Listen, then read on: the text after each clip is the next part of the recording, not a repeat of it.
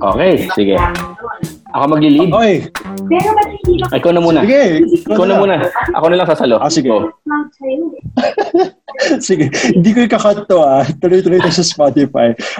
Today's episode of the Gambola Podcast brought to you by our friends from Basketball Kicks, pare. They're fan of the PBA, NBA, or UST. Fan pa ba kayo ng UST? Go, Then BNKP is the only Facebook group you need to join to share your insights in the world of basketball. As always, the Grind Boys are reunited. Diyos ko, ang tagal ko kayo hindi nakita. Kamusta mga pare? Naman, buhay pa. Okay lang. Di pa naman kayo nag-walk out? Di pa naman kayo nag-walk out sa Sorsogon nyo? Basketball camp? Hindi pa. Masarap pa yung kinakain ko ngayon. Masarap pa yung kinakain mo? Okay. So, good to know. Actually, last week we were discussing kung dapat ba mag-record tayo ng podcast. But given the whole Jacob Blake situation, parang we felt it wasn't really the right time to do so. Good thing that the NBA is back, the playoffs are back. So, Porter, for you, ano yung mga biggest standouts mo regarding dito sa NBA playoffs so far? Well, to start with, it was quite a scare last week when we thought the NBA was over. And I'm just thankful, like everyone else here in this episode, that the NBA is back. But what stood out for me is the total domination of the top teams. The Lakers, of course, demolishing the Blazers in 5 games. The Clippers, I'm still kind of intrigued on how they will sustain this kind of play, since chemistry has been the biggest issue for that team. They were able to beat the Mavericks without Kristaps Porzingis, and it was almost all close games. So parang nag-aalangan ako. Are they just built for the Lakers, or are they not built to face other teams? That's a big problem for them. What if the Lakers, you can never tell. What if the Lakers lose LeBron and they don't advance to the next round, or Anthony Davis, tapos makakalap nila ang Clippers. So it's a big issue. The other teams naman, they were, speaking of other teams, the Game 7 today was crazy. Oh, give us your thoughts, guys. Grind Boys, partner. Okay, Josh Linus, what can you say about yung mga games? Yung Game 7 kanina lang, yung muna yung pag-usapan natin. Kanina. Was do or die between the Utah Jazz and the Denver Nuggets. And we all know as sports fans, Game 7 are the best 2 words in sports, basically. So ano yung mga naging reaction nyo nung pinanood nyo siya kanina? Go ahead, Linus. Ikaw wala. Ako actually, I was really surprised that it got to a Game 7, first of all, because the Utah Jazz had a 3-1 lead. And Donovan Mitchell was playing parang he was possessed, no? So first of all, I got surprised na umabot pa sa ganon.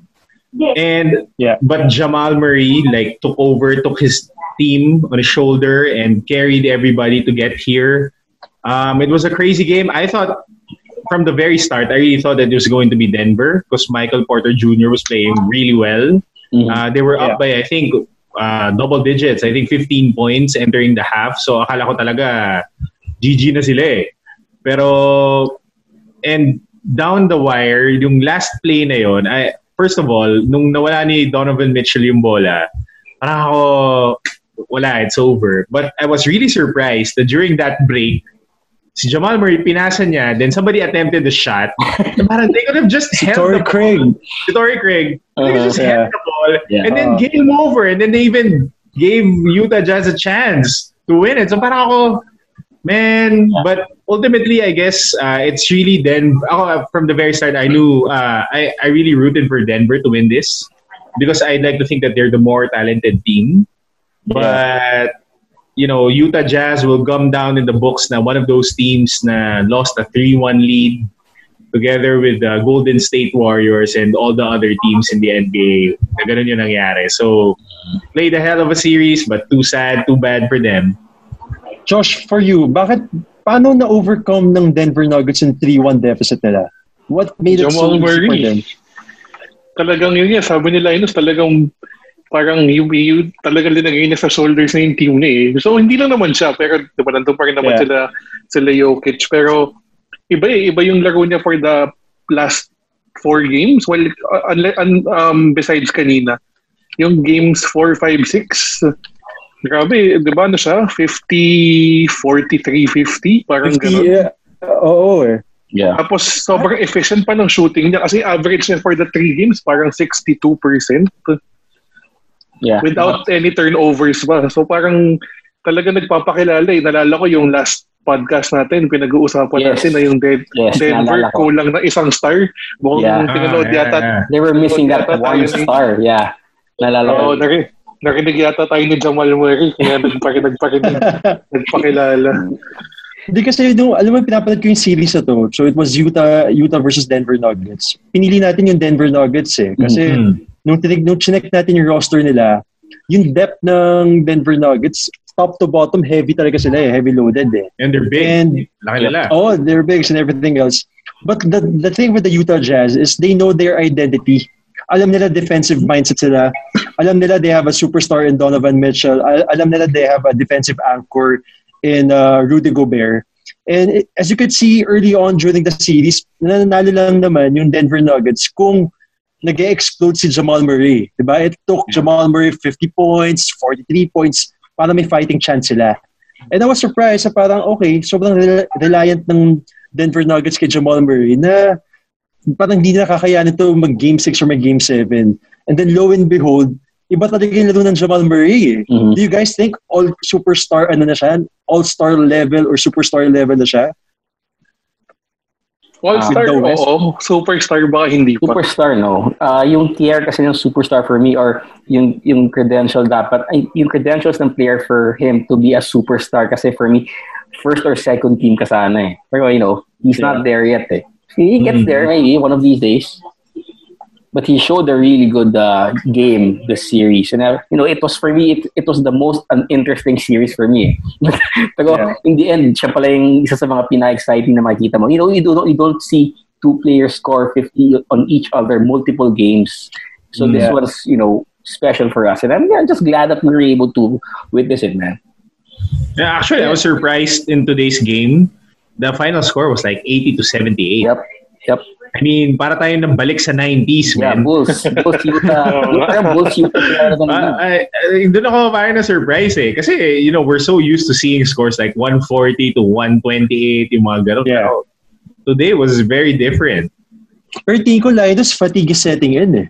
I mean, you could see yung schedule nila. It's every other day. Right? Naging choppy yata ako eh. Yeah. Yeah, go ahead. Every other day. Pero if you think about so going back, I thought kasi... Yeah, go ahead, David. Well, sabagay. I think we're kind of losing him. Sky Cable, baby. Okay. Sorry. Choppy pa ba ako? Hindi naman na. Yeah, kinda. Choppy pa rin. Go ahead. So kung may mga nakikinig dyan ng mga sponsor ng mga internet, sobrang hirap. Sponsoran nyo naman si David. Baka naman. Masisira na ako sa internet connection namin. But anyway, okay, moving to the Denver Nuggets Clippers series. What are your predictions? Given the fatigue of the Denver Nuggets. Fatigue will probably play its role on this series. Jamal Murray had a interview earlier today. He was shocked that that the series will start this Friday or Thursday in their time. He was really shocked. So for him it was a bummer. I think he was looking forward to resting for quite a bit. Talaga nagulat siya na mag-start na yung series. So I think it's a big thing na fatigue will probably set in on their team. I'm not sure about the other one. Yeah. Actually, ako feeling ko ang game 1 baka mapunta pa sa Denver kasi meron pa silang momentum. Mm-hmm. Pero baka pagdating ng mga game 3 or 4 doon na papasok yung parang fatigue nga. Yeah. I agree. Pero tingin nyo guys na figure out na ng Clippers yung sarili nila after finishing off the Dallas Mavericks in 6 games? Or do you think may kulang pa? May kulang pa sa Clippers. Di ba pinag-uusapan kasi natin na championship contender sila eh.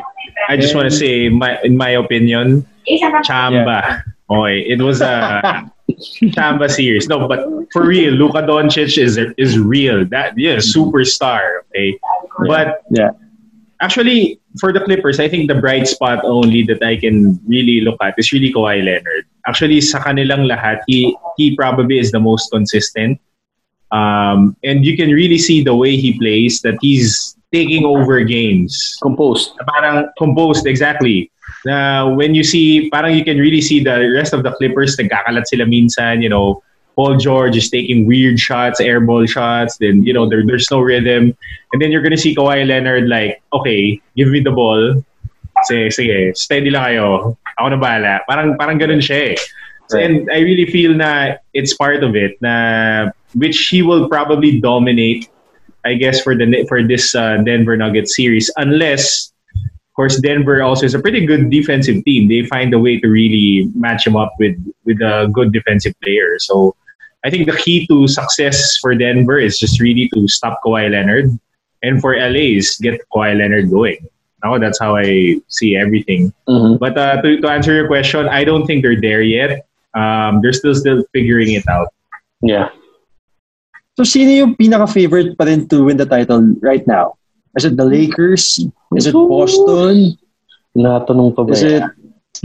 Hindi, seryoso. Pero in fairness, you were like when we did the bracket, then you were like, si Boston's gonna go all the way. Actually, medyo ngayon, I'm kind of convinced. What's up, Lilos? Yeah. I was convinced. Parang, okay, especially when they won the first game. Because I was like looking at Jason Tatum and Jaylen Brown to be very sharp. Si Kemba nga, parang siya na yung third star dun eh. Mm-hmm. Pero nung tinitingnan mo sila, parang, man, these guys look so sharp. And I feel like mukhang kaya nila Toronto. I think they're the dark horse on the semis. And we'll see. Pero it looks promising. Ito yung nakakatawa. A believer. Yeah. Maybe. Ito yung nakakatawa, Lino. So when we did the bracket, I had Boston going to the finals. Right. Pero yung sa actual bracket ko, nung nawala si Gordon Hayward, sabi ko, hindi yung Boston matatalo sa Toronto. So parang parang pinapahiya ko yung sarili ko. Doon ako naiinis.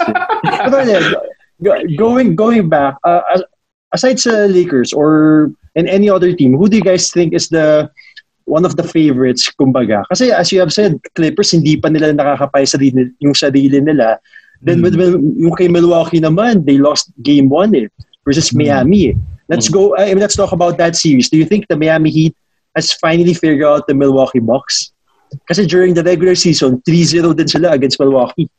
And right now, yung game 1, hindi fluke eh. Talagang pinantayan nila yung intensity, pinantayan nila yung shooting and everything else.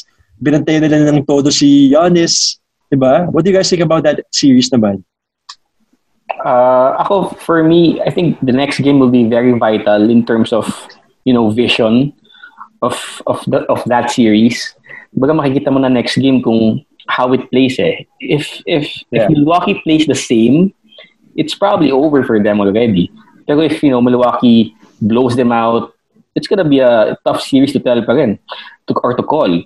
Lagi naman like the series before that, Milwaukee lost game 1 and went on to win 4 straight games, I think.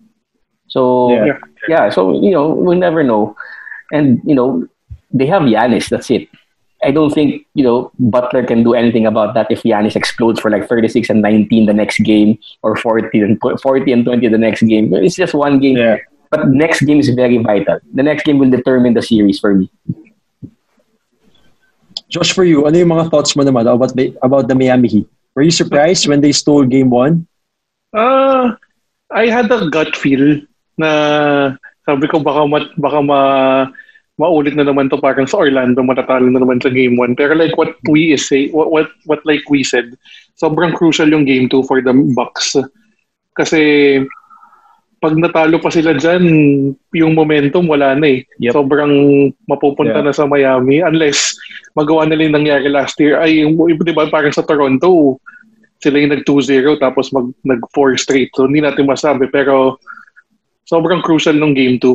Pero looking forward to this series. Lidos, for you, sa Miami, aside kay Jimmy Butler, who do you think should step up more to close out the Milwaukee Bucks? The heavily favorite Milwaukee Bucks. I think yung dalawang shooter nila, si Tyler Hero and si Duncan Robinson, I think sila yung mga X factors because you can expect night in and night out. Goran Dragic will play well. Bam will be that anchor in the middle. But I think the X factors are their shooters. And but I think this is just a first game issue of Milwaukee, like, getting their feel together. And I'm foreseeing it. Here's my Charles Barkley prediction ish. Oh God. Guarantee. That it's gonna be Milwaukee in 6. So me too. Yeah, so I think this is just like a good momentum. Definitely when they figure things out, but people don't see Milwaukee is a very veteran team. They got guys who are experienced. They're a very scrappy team.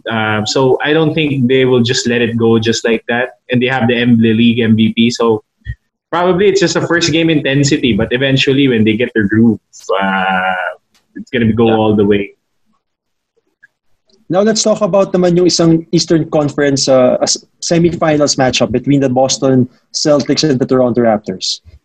To put it simply na lang, do you guys think Toronto still has a chance to overcome an 0-2 deficit katulad ng last year against Milwaukee? Or do you think this is Boston series to lose na? I think it's Boston series to lose na. They lack that Kawhi, that Kawhi effect.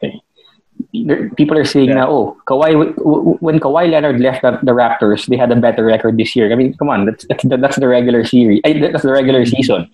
You can't really compare the regular season Kawhi and the playoff Kawhi in the first place, diba? So for me, they lack that. Pascal Siakam, I think he's getting there pa lang in terms of being a star for a team. I didn't see his potential today, pero it's just a series. There are a lot of years to come for him. Pero as of now, I don't see that. See, Kyle Lowry, we talked about this guy, in our earlier episodes. Parang isa pa tong guy na nakukulangan din ako in terms of impact and production. He's kind of Lulubog lilitaw siya . Yeah, yes, tama. Tapos he's losing his elevation of the past 2 seasons yata. Parang nangalahati na yung talon niya . For me, parang I don't think. Tapos here's the thing, they don't have Gordon Hayward, and that's a good thing for the Celtics. I think they defend better without Hayward, diba? Yeah. Actually, good point out there. Kasi nga, nung kala ko may Gordon Hayward, I thought at least merong wing veteran, may tutulong kala Jason Tatum, someone that will play the small ball 4. Pero watching the Boston Celtics kanina with Marcus Smart, Jaylen Brown, Jason Tatum, and sino yung center nila? Daniel Theis? If I'm not mistaken, si Daniel Theis siya. Pag nakita mo yung Boston Celtics, sobrang scrappy nila maglaro. Yes. And I thought kanina lamang na lamang yung Toronto Raptors, but they kept fighting back . Marcus Smart was hitting threes na parang kala mo siya si Jordan noong 1992 . Diba? Yeah. Doon ako nagulat . 5. Yeah. Ano yung Josh, ano yung mga adjustments na kailangan gawin ng Toronto to make this a very interesting series naman? Well, kailangan lang siguro nila mahanapan ng way na ma-shutdown yung like si Tatum and si Brown. Tapos siguro, hindi ko kasi masyado napanood yung game kanina yung game to, di ba? Hindi ko masyado napanood yung game to, pero actually. Yeah, too early. Pero siguro like comparing nung game 1, kailangan talaga malimit yung foul troubles kasi hindi napanood ko yung game 1 si Pascal 3 fouls in the first quarter. So yun yung mga kailangan . Pero other than that, yun, parang like what Yui said, wala pa parang papunta pa lang sa pagka-star si Pascal. So ako feeling ko nga baka ma-sweep pa to . Maybe. Yeah. Feeling ko lang. Maybe. Pero, yeah. Yeah. Yeah. Go ahead. Okay, kasi iba yung laro ng Jason Tatum talaga . Parang before the bracket, yun, di ba Linus, yung sinasabi ko sa'yo, si Jason Tatum, siya yung magiging superstar, siya yung magtatapat sa Milwaukee Bucks. Pero nagulat ako na as early as the semis, nagpipeak na siya. Diba? He's averaging 30 points, 34 points. Plus, hindi siya ball hog. Alam mo yun, okay lang sa kanya kung wala sa kanya yung bola, kung si Jaylen Brown nung tumitira, si Marcus Smart, okay lang sa kanya. Very effective star. Diba? What do you think about Jason Tatum, Linus? Actually, what I like about him is, as you said, hindi niya pinipilit. When you watch him play, he's very smooth. Like, all his moves are very, parang you're watching somebody dance and nakikita mo siya na it's really smooth. He gets to the spot. He can create. So, I guess he's the reason that this team is up 2-0, and he's really carrying the load for the Celtics. I think he scored 30 plus points today. So he's the main factor. 34, yeah. So, and I think that Jason Tatum eventually become like a superstar. If not, he's already considered as a superstar. But from the day that he was drafted all the way up to his first game. I remember his first game. He was up against LeBron guy, and he performed pretty well up to now. So I really think na this guy is gonna be like the next face of the league, together with Luka and Trae Young and those guys. So ito na yung next batch of superstars na Ja Ja Morant there.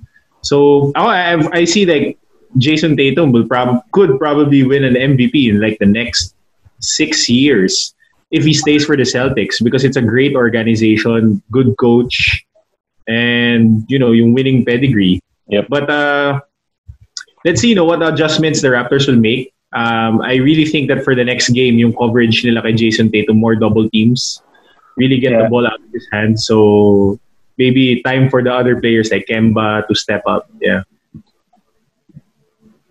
Okay, let's move to the Western Conference though. This is one series na hindi pa natin napag-uusapan. And surprisingly for me, this is a series that turned out na umabot din ng Game 7. I thought between the Houston Rockets and the OKC Thunder, when they were up 2-0, I thought the Rockets were able to figure out the OKC Thunder. Bakit nag-iba to? Bakit nag-force ng Game 7 itong series na to? Or were you surprised na umabot ng Game 7? Well, it's your typical Harden and Westbrook playoff mentality, bro.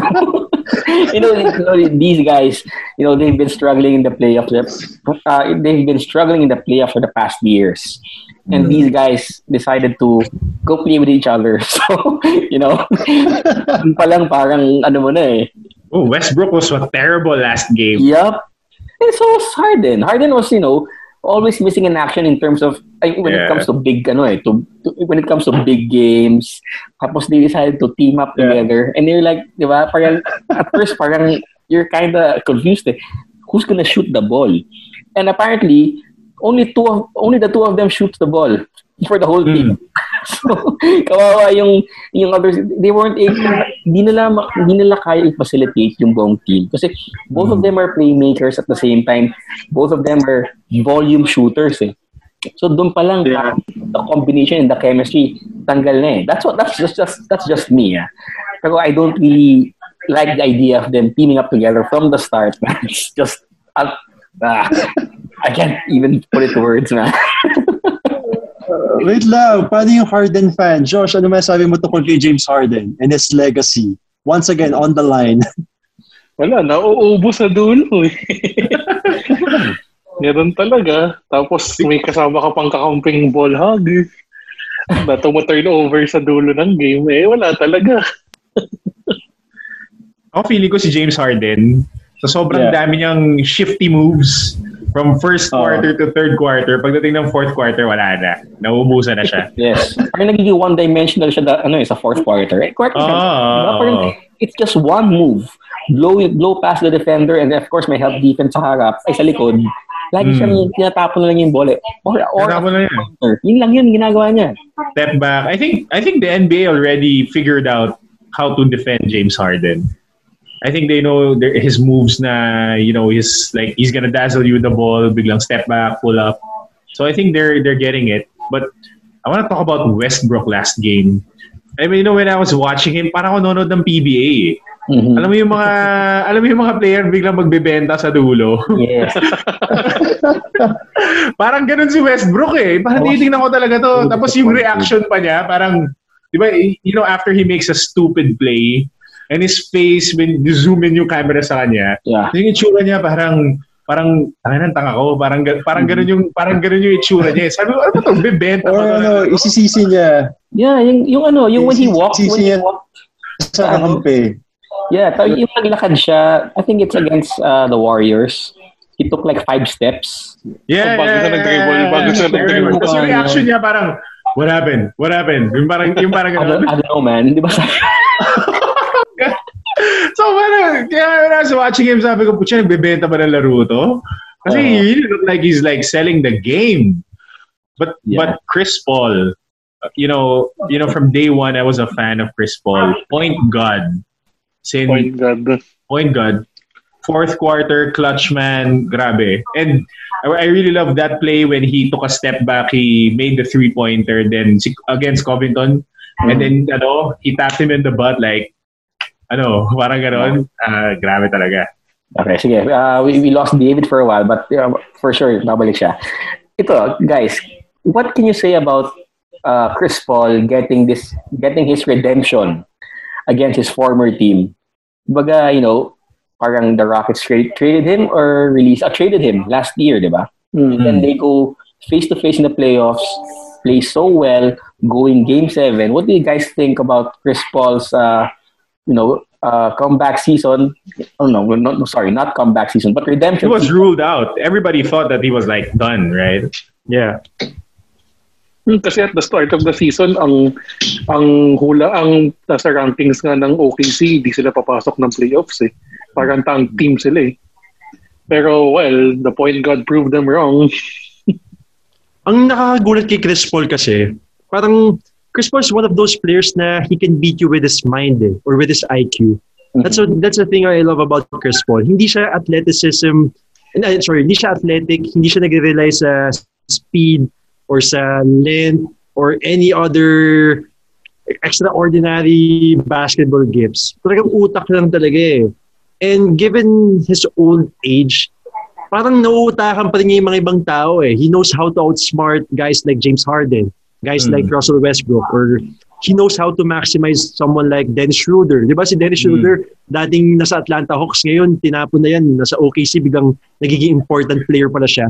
And he also was able to help si SGA, si Shai Gilgeous-Alexander, na tinrade ng Clippers for Paul George. And SGA is also proving to be a very important player for them. Danilo Gallinari. Oh, Danilo Gallinari. Parang mga rejects, man. Yeah. Oh, okay. But guys, do you think, sino yung gusto nyo for that series, for tomorrow? Lamado ang Houston pa eh. I'm looking at the bookies now. Lamado pa ang Houston.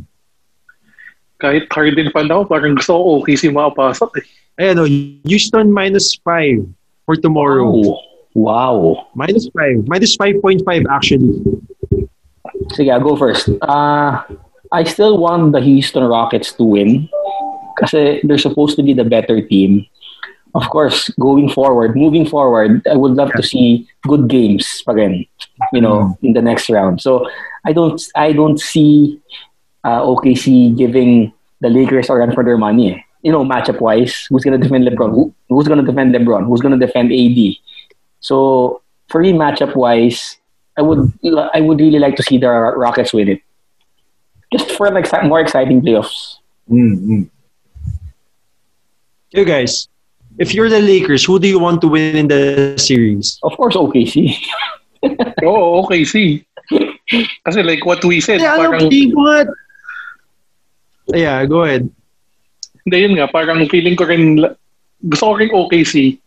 Kasi una, magandang parang, di ba, una nakalaban ni LeBron si Melo, tapos ngayon naman si Chris Paul kung OKC panalo. Pero magiging advantage na sa Lakers like we said kasi yung matchups parang imbalanced eh. Parang, di ba, sinong pinaka-closest na pwedeng bumantay kay LeBron? Si SGA, Robertson.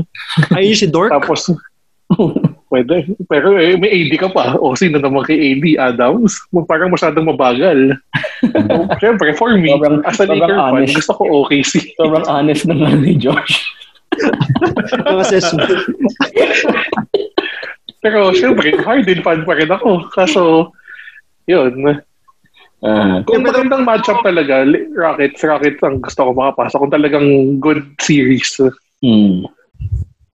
Pag nanalo yung OKC tomorrow, grabe, sobrang bittersweet na to for both Westbrook and Harden.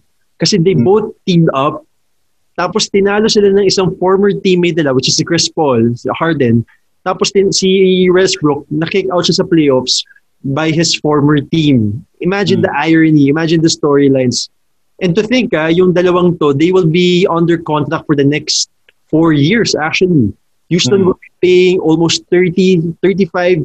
Westbrook is going to be paid $44 million at the age of 34 ata, if I'm not mistaken, or 33. So imagine being stuck on in that type of roster. Diba? Sinong perfect coach kaya yung pwede sa Houston Rockets aside kay Mike D'Antoni? Ano ba kayo naiisip?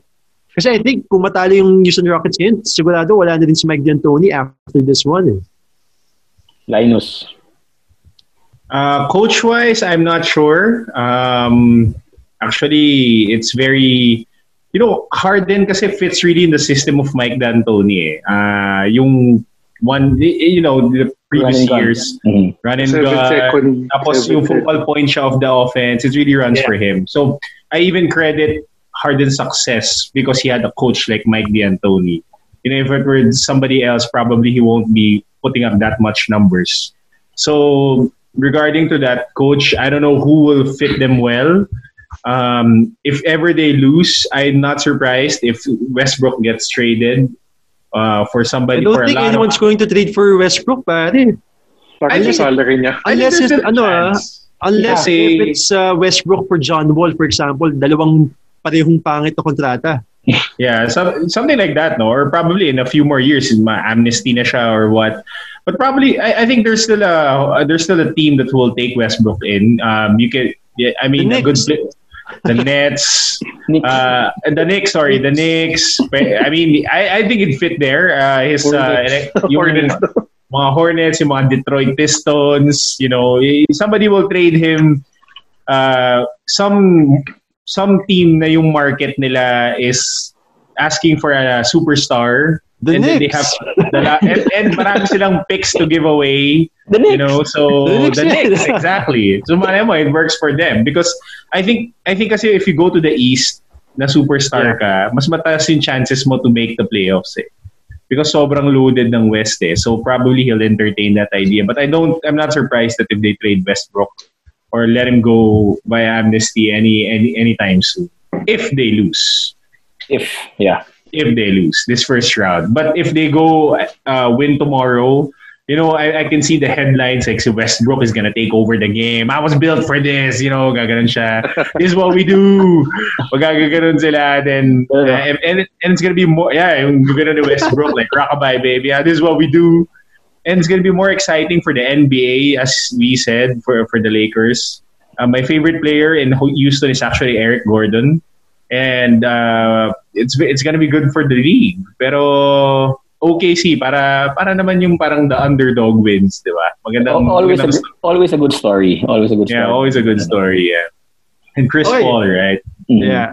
All right, let's talk about, of course, the team to beat, the Lakers, before we end this podcast. Mm-hmm. Do you guys think they figured out themselves na? Alam na nila yung identity nila?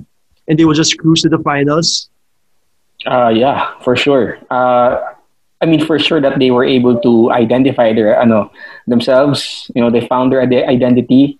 They know how to play, even though they're losing Avery Bradley, Rajon Rondo. Those two guys are playoff tested already.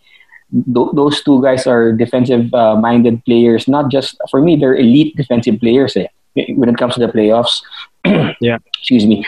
So, and for them to win 4 straight games, although kahit paano si Lillard got injured. Pero you saw how they dominated the Blazers Even though Lillard played the first 2 games, I think. Wala You saw how dominating LeBron and AD can be 43 points for AD, 36 points for LeBron and like a double-digit assists consistently throughout the series. How can you beat that, man? That's it. That's all I have to say. Hey, you guys, anything new about the Lakers naman? Ako, feeling ko yung lineup nila medyo set na. It's just kung paano, yung walang problema ang Lakers sa starters. Eh. It's how the bench will produce pag nandun sila sa court. Pero as a whole naman, parang I think they have their role set na. Sinong team yung that presents the most bad matchups against the Lakers? Ako, the best bet ko dun is Denver Nuggets, actually. Yeah, same. If they surpass the Clippers, let's say, they're the best bet against the Lakers because size-wise, matchup-wise, I think they can keep up. Especially MPJ is playing really well. But siguro yung lamang ni Denver kay Clippers, siguro mga one level lang, in my opinion, no? But the Clippers are still a great matchup for the Lakers. But ultimately, it's gonna be a LA showdown, probably for the finals. And yun, if it's an LA showdown, that's when you can say na parang it could go anyway. Could be a Game 7, then Kawhi Leonard again makes a buzzer beater, or LeBron James makes a buzzer beater. But if it's an LA-Denver show, it will look like na parang, okay, the odds are more with LA. So, exciting. West is exciting. I'm actually very excited to see yung Clippers in the second round. Again, if they'll be facing the Denver Nuggets though. And kanina we were discussing if the Clippers are still trying to figure themselves out. So this is a huge opportunity for them to try themselves against a very fatigued team. Kita mo naman si Jamal Murray for Game 6 and Game 7, talagang pagod na pagod na eh. Yeah. Diba? And yung grind nun, medyo hindi biro yun eh. And this gives a chance to someone like, let's say, Paul George, who has been struggling during the first round. Tinatawag yung sarili niyang playoff P, pero nawawala din. Pero pag nagamit yung second round series na yun, nawawala ako. Yeah, you're good now. Sir. Yeah, you're good now. Yan. Okay, kaso na internet natin. Pero yan, going back though, the second round matchup between the Clippers and the Nuggets, that will present a huge opportunity for the Clippers to figure out themselves. So to end this podcast lang, let's do a round table. Who do you think is the best player so far in the NBA playoffs? Ako sabi ko Kawhi Leonard. I'm going with Kawhi Leonard. Me too. Pag inisip niya na I have to be the best player here, kita mo naman ng Game 6 versus the Dallas Mavericks, walang ginawa halos yung Dallas sa kanya eh. Diba? Kontrolado niya yung buong game eh. Offensively and defensively eh. Ikaw, sino? Ako si Kawhi din. You know, Kawhi was the most consistent player in that series. Kumbaga si Luka was the star of that series. They didn't know what he was capable of doing in the playoffs. Pero, you know, he outshined everyone except Kawhi. Because Kawhi was, I think, averaging 33, 10, and 6. I think that's his average. And all throughout the series, he was consistent. You know, Luka had bad games. I think 2 games out of the 6. Si Kawhi was just straight up. No one could defend him. Paul George was atrocious. He had a solid bad series. So, you know, good thing Kawhi was there. Again, carrying the team. I don't think that's a good thing. But he carried the Clippers, man. Ikaw, Linus, sino best player for the playoffs? You know, I hate to admit it, but I'm going to go with Jason Tatum. Yeah, I'm going to go with Jason Tatum. So far. Excellent. Boy can play. I like his mentality. Very suave. So I'm going to go for Jason Tatum. Josh, ikaw, best player so far? Actually, kung papapiliin ako na East and West, yun yung parehong sagot ko eh. Kawhi kasi like, Kawhi being consistent, tapos Tatum being, parang akala mo veteran na sa playoffs eh. Parang akala mo yung experience niya, 5-6, parang more than 5 years na siya naglalaro sa playoffs eh. Parang wala siyang walang takot. Parang confident siya. So, for me, both conference, yun yung breakout players. Or hindi mo breakout, parang yun yung players of the standout for both conference. Okay. I have a quick go ahead. question for everybody. Yeah. Tomorrow, OKC Houston, just give out a team na tingin nyo mananalo. I'm going for OKC. Houston pa rin ako eh. Even though I don't like yung si Russell Westbrook, I still love to see Russell Westbrook go for it eh. Ano yun? Yung parang brush ko. Sige, go. May story din kasi siya eh. Kumbaga, he was an MVP, tapos bumagsak siya. You know, his free throw percentage, I think his free throw percentage went down to 40% last year. Parang ganun eh. Something like that. Napakababa talaga. Tapos he was able to redeem himself. Tapos, you know, he's teaming up with Harden, former teammates. I still can't, hindi ko pa rin makapaniwala na they're losing. This went to 7 games eh. They're supposed to win this eh. No stars. 5 games lang hula ko eh. 2 MVPs. Yes. Well, I want Houston to win, but at the same time, I want OKC to win also. So, you know, kayo na bahala, guys. Either way. Okay. Ako, you heard it here. Houston by 8 points. Okay, lock it in. Guarantee. Well, again, the best 2 words naman talaga in sports is Game 7. So, as NBA fans, pare, let's just enjoy tomorrow. Yep. Siguro bago pa masira itong internet connection, tatapusin natin to. As always, thank you to Basketball Kicks, pare. Thank you to Josh, to Linus, and of course to my partner, Regan Boa. We'll do a checkpoint podcast this week din. Lalo na pag nag-second round na lahat. So, I'll see you guys next time. And that's about it. See you. All right. Bye. DKP. Bye. Peace. Bye.